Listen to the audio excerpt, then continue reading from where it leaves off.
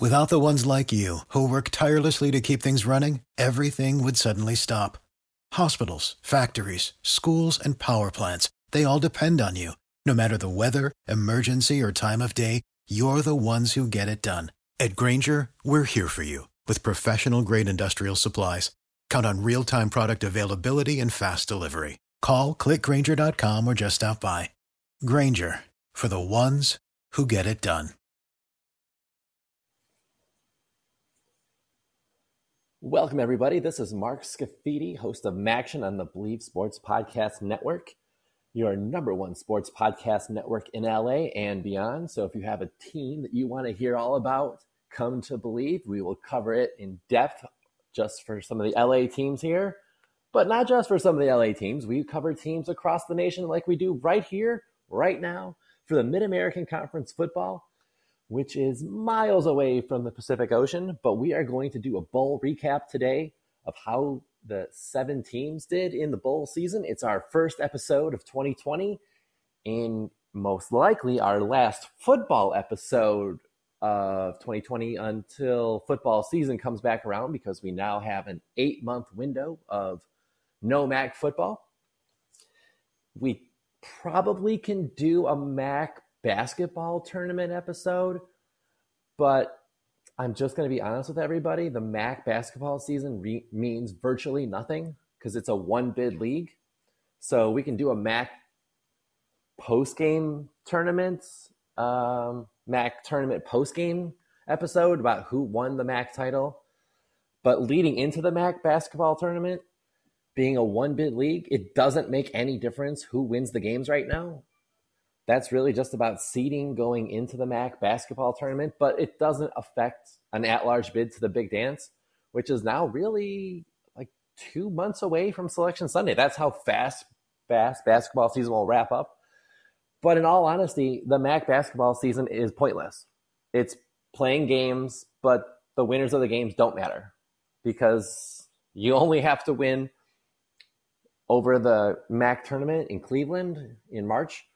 So if you don't get a first round bye in that, you have to win 4 games. Only 4 games essentially matter in a one-bid basketball conference. If you have a bye, you only need 3 games in your entire season that matter in a one-bid basketball conference. So I could give you the standings or how the team records are, how they're doing, but it doesn't matter. So I don't really feel necessary to give everybody an update during basketball season because it has no impact normally on who's going to get the bid to the NCAA tournament, because that comes on a Saturday night in Cleveland. The winner goes in, the loser automatically, if they were the conference champ, goes to the NIT. If they weren't in the MAC, if they weren't the regular season champs, they might not even go to the NIT. So it's like an all or nothing game when you're in a one bid league. It's not like the Power Five. So I honestly, there's no reason to do a weekly update on basketball because it doesn't matter. And, the records are what they are. You could have 0 wins going into the MAC tournament and you win 4 games. And guess what? You're going to the NCAA tournament with 4 wins for the season. So I can do a recap of how the tournament went for you once it's over, and then where they stand in terms of Selection Sunday and the Big Dance. But outside of that, we're not going to do a lot of basketball because, frankly, the games don't matter one bit whatsoever in any capacity. Yeah, it's all about seeding for the MAC tournament, but it makes no difference in the end what your record is in a one-bid basketball league. So now we'll do a recap of the football bowl games, which we all love. There's only one game left. That is Monday night, the national championship game, featuring a team that I used to cover on a daily basis, the LSU Tigers. So I'm cheering for LSU because I lived in Louisiana. I like LSU. I like Tiger Stadium. I like all those. I like everything about the SEC. So I'll be cheering Monday night for my Bayou Bengals against the Clemson Tigers, who are also a team from Death Valley. Now, it is ironic. There's 2 schools that basically call their home stadium Death Valley, LSU and Clemson. And ironically, they're meeting in the Superdome together for the national championship. Now, if you've never been to the Superdome when LSU plays, it is the loudest stadium I have ever been in. Louder than any pro stadium. Like when the Saints play there, it's louder than that. When the LSU Tigers play, because it's their home state, it's basically Baton Rouge 2.0. It's Tiger Stadium with a roof. The crowd will be overwhelmingly cheering for LSU, and they know how to pregame in New Orleans on Bourbon Street and in the parking lots. So they come in on a Monday night revved up, if you know what I mean. And it's an electric atmosphere that even in Tiger Stadium, which is a phenomenal place to watch a game, the Superdome with LSU playing in it for everything, all the marbles, is an incredible venue to watch it in. So if you're around New Orleans or if you're in the area, the whole atmosphere this weekend is going to be crazy. And it's such a fun place to go. It's a great city to go visit for an event like this. WrestleMania, the Super Bowl, that is what New Orleans does really well. So there's a huge game. I'm cheering for LSU. I think they're going to win because they're a better team anyway with Heisman winner Joe Burrow. But if you're anywhere in the area, go to New Orleans. It's an amazing experience this Sunday, Monday, Saturday. It'll be incredible. People will be everywhere. Purple and gold and orange will be all over town. It's awesome. But that's our only game left for the season. Everything else is over. Miami of Ohio was the second to last game in the bowl the bowl season. But we'll start off with our first MAC Bowl team. That was Buffalo playing in the Makers Wanted Bahamas Bowl against Charlotte. Buffalo got their first bowl win thanks to Jared Patterson having a phenomenal day. He rushed for 173 yards, leading the Bulls to their first bowl victory ever. 11 teams came into the season never having won a bowl game. Buffalo was one of them. Charlotte was one of them. Checkbox for Buffalo. They played a great game. They had the experience. This was Charlotte's first bowl game ever. I think Buffalo was long overdue for a victory because they had lost every other bowl game they've been in, and it was about time that they win one. It's a great way to end the season. Jared Patterson, their tailback, he looks like the MAC star of next year coming in based on how he finished this year. He looks like he might be the MAC Offensive Player of the Year next year. So it's something to keep an eye on for Buffalo next year. Their offense is going to be geared around Patterson. And honestly, they could be really good with him at tailback. But the game was great. The game was awesome, because it's in the Bahamas. It was a dominant effort by Buffalo. Now, the game was nearly 3 weeks ago, so it seems like it happened a year ago because the bowl game started so early. But Buffalo got the first dub ever. They got a trophy now to go in their trophy case, and I'm pretty happy because it started off the MAC Bowl season in spectacular fashion, going 1-0. So you gotta love that. And the next game up was Kent State in the Frisco Bowl. That's right, Kent State never had won a bowl game in their 99-year history. This was a game-changing, record-setting performance by Kent State. They beat Utah State 51-41. I was watching the game. It was a back-and-forth game. Honestly, Kent State kind of surprised me. Utah State was up to the challenge, but Kent State rose to the occasion. They were up and ready to go. It was a great football game. It was a back-to-back bowl game with the Bahamas Bowl, so they were played the same day. Kent State's Dustin Crum passed for 2 touchdowns and almost 300 yards. They wouldn't have won the game without him. And I want to say he had some major scrambling runs too. So it was a dual threat performance. And it was wonderful that Kent State finally got a bowl win. I mean, they've been around a really, really long time. And they've not gone to a lot of bowl games. Like, hardly any. It's less than 5, I think. I want to say it was 3, but maybe this was their 4th. So to have a team around that long and never winning a bowl game, it was incredible. To finally break through and get a touchdown to win the game late and seal your bowl victory. I'm sure the ride back to Ohio was incredible. And I know it was record setting because I know someone who works on the staff, Megan Donovan, and they were celebrating a historic win. And granted, it's not the national championship, but to get your first bowl win ever, it had to feel like the best ride back from the game. And if you haven't been to a bowl game, and this is your national championship game essentially, because you get a trophy, the winner gets a trophy. When you go to a bowl game, both teams are treated really well. You kind of feel like a mini celebrity because you're in this small little area where they have events for you, that you ride on buses. There's like parties to go to, there's luncheons.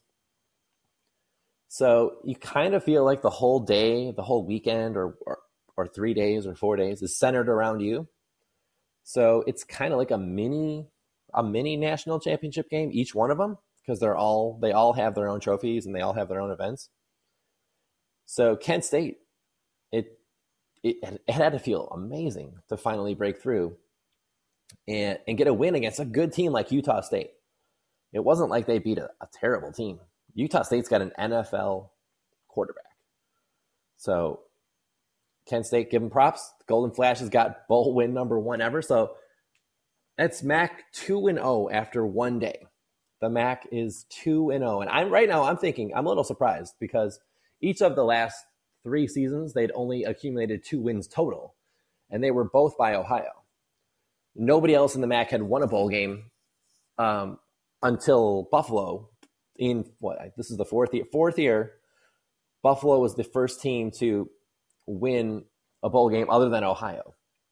And the next game up was the New Mexico Bowl with San Diego State and Central Michigan. And it didn't really go that well for Central Michigan. It was not the greatest showing by the Chippewas. I expected more. I really did. I don't know what happened to them. But I expected Central Michigan to come out and play better. And they were dominated 48-11. They were never really in the game. San Diego State kind of just took over and did their thing. And Central Michigan was just kind of there watching it. Now, some news came out after the game, actually yesterday, that San Diego's coach, Rocky Long, is stepping down, and Brady Hoke, the old Michigan/Ball State coach, will be replacing him. So that's actually just news from yesterday that this game, thanks to Central Michigan, got a guy to retire, which is ironic. He felt so good after beating the Chippewas.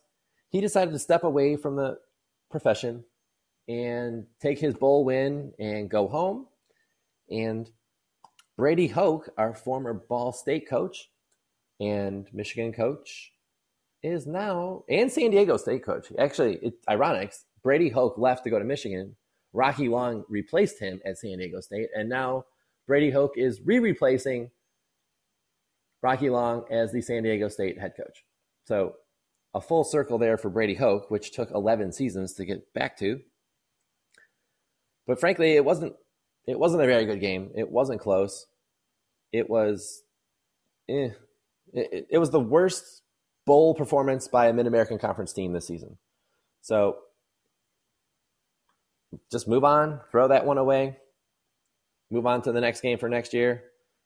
Sometimes it happens in bowl games, and unfortunately it happened to the Chippewas. So the next game, it featured the Quick Lane Bowl in Detroit, Michigan. And this one didn't end well. It was Eastern Michigan versus Pitt, and it was a close game. The entire game, Eastern Michigan could have won the game. Even in the last few minutes of the game, Eastern Michigan could have won the game. But something happened in the game that I probably have never seen before. It was a weird ending, mainly because of the Eastern Michigan quarterback, Mike Glass, throwing a punch in the final minutes of the game. That's right. A quarterback threw a punch for the Eagles, Mike Glass III, and he was ejected with only a few seconds left. And he's a senior, so this isn't the way you want to end your college career. It's not very classy, and it's not who he is as a player. Mike Glass wanted to lead his team to victory, and it was a frustrating way to end the game. He threw for 311 yards, but it was not the way the Eagles do business. It was just an out-of-character moment where you kind of have a brain freeze.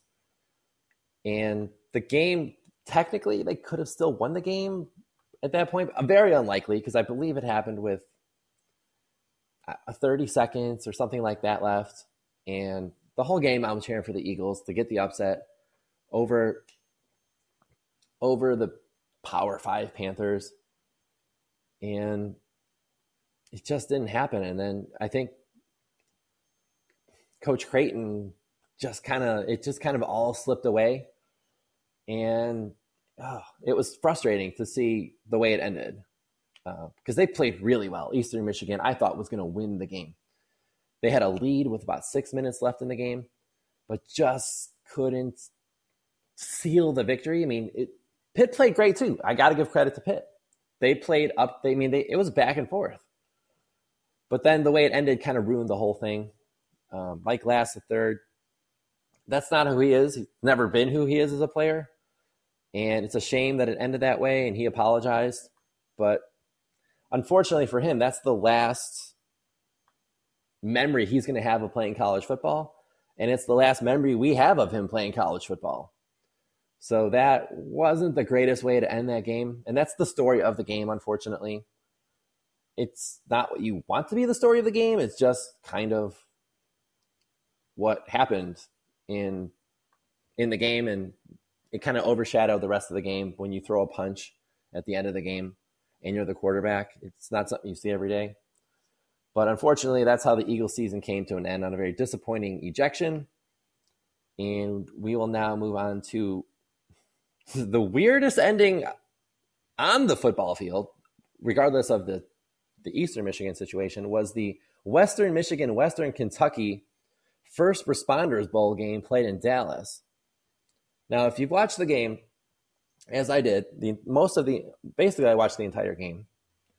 And I'll just skip to the final 3 plays. It was back and forth, back and forth. You didn't know who was going to win. Western Kentucky was going for a field goal attempt with they had about 4 seconds left. It was around 4 seconds. And Western Michigan decided, it was a 57-yard field goal too. It's a ridiculously long field goal. And Western Michigan didn't know how many people they had on the field. You're allowed 11 men for a field goal block. They had 12 men on the field. So the Western Kentucky kicks it. They miss.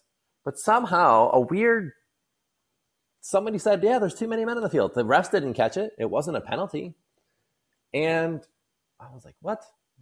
Then, they cut to the TV screen and they're counting them up. Sure enough, Western Michigan had 12 people on the field. That's a 5-yard penalty.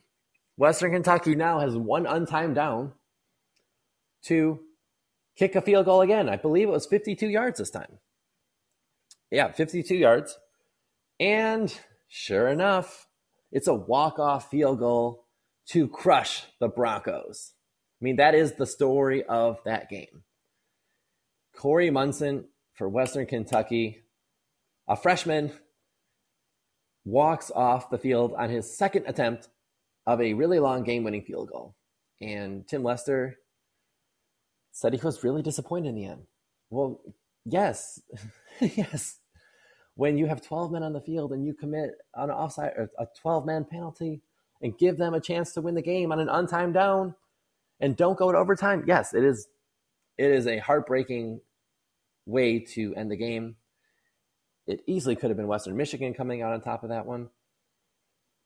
But unfortunately, it was Western Kentucky. And the way they did it was just crazy. So unfortunately, Western Michigan got the L on that one in a heartbreaking fashion. So we'll move on to the next MAC Bowl victory, which was the last MAC Bowl victory, the Ohio Bobcats going into the famous Idaho Potato Bowl on the blue turf. And this one was once again coming down to the final plays of the game.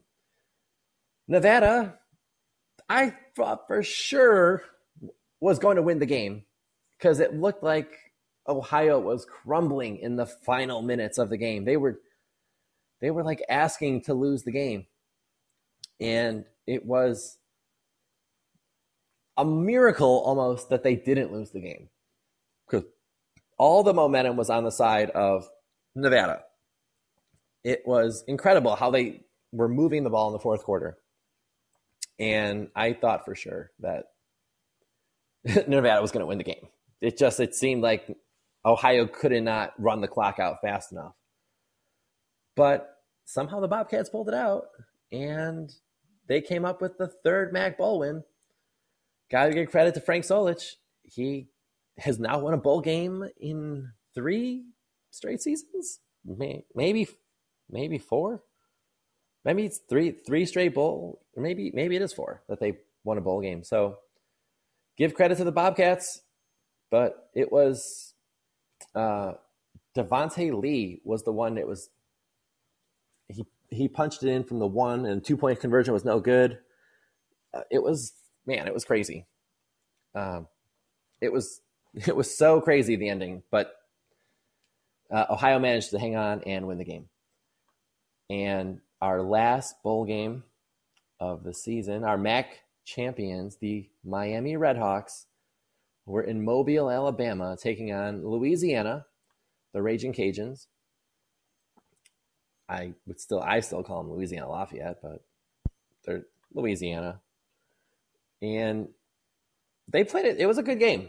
Not as good as some of the other games, but it was a good game. And Louisiana came out on top, obviously.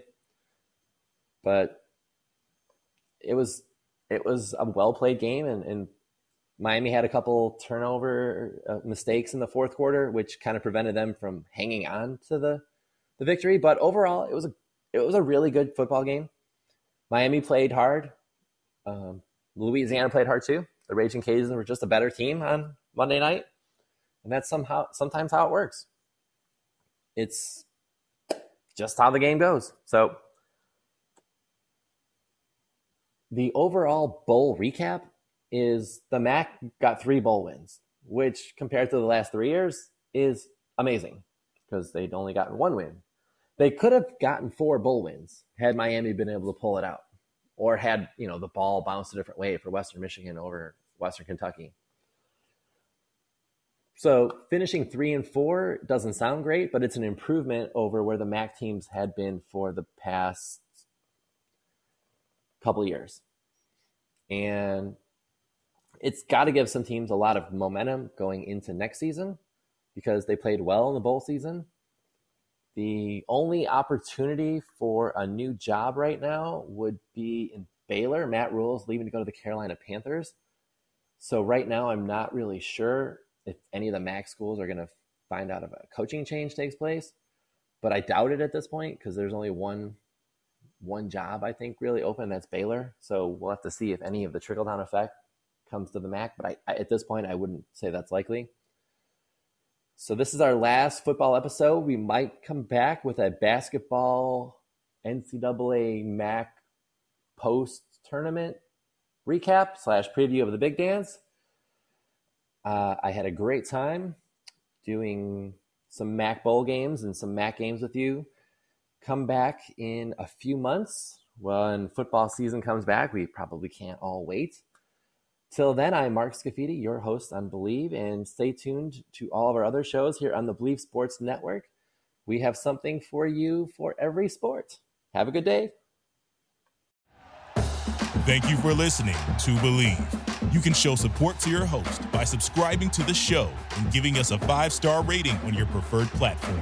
Check us out at Believe.com and search for BLEAV on YouTube.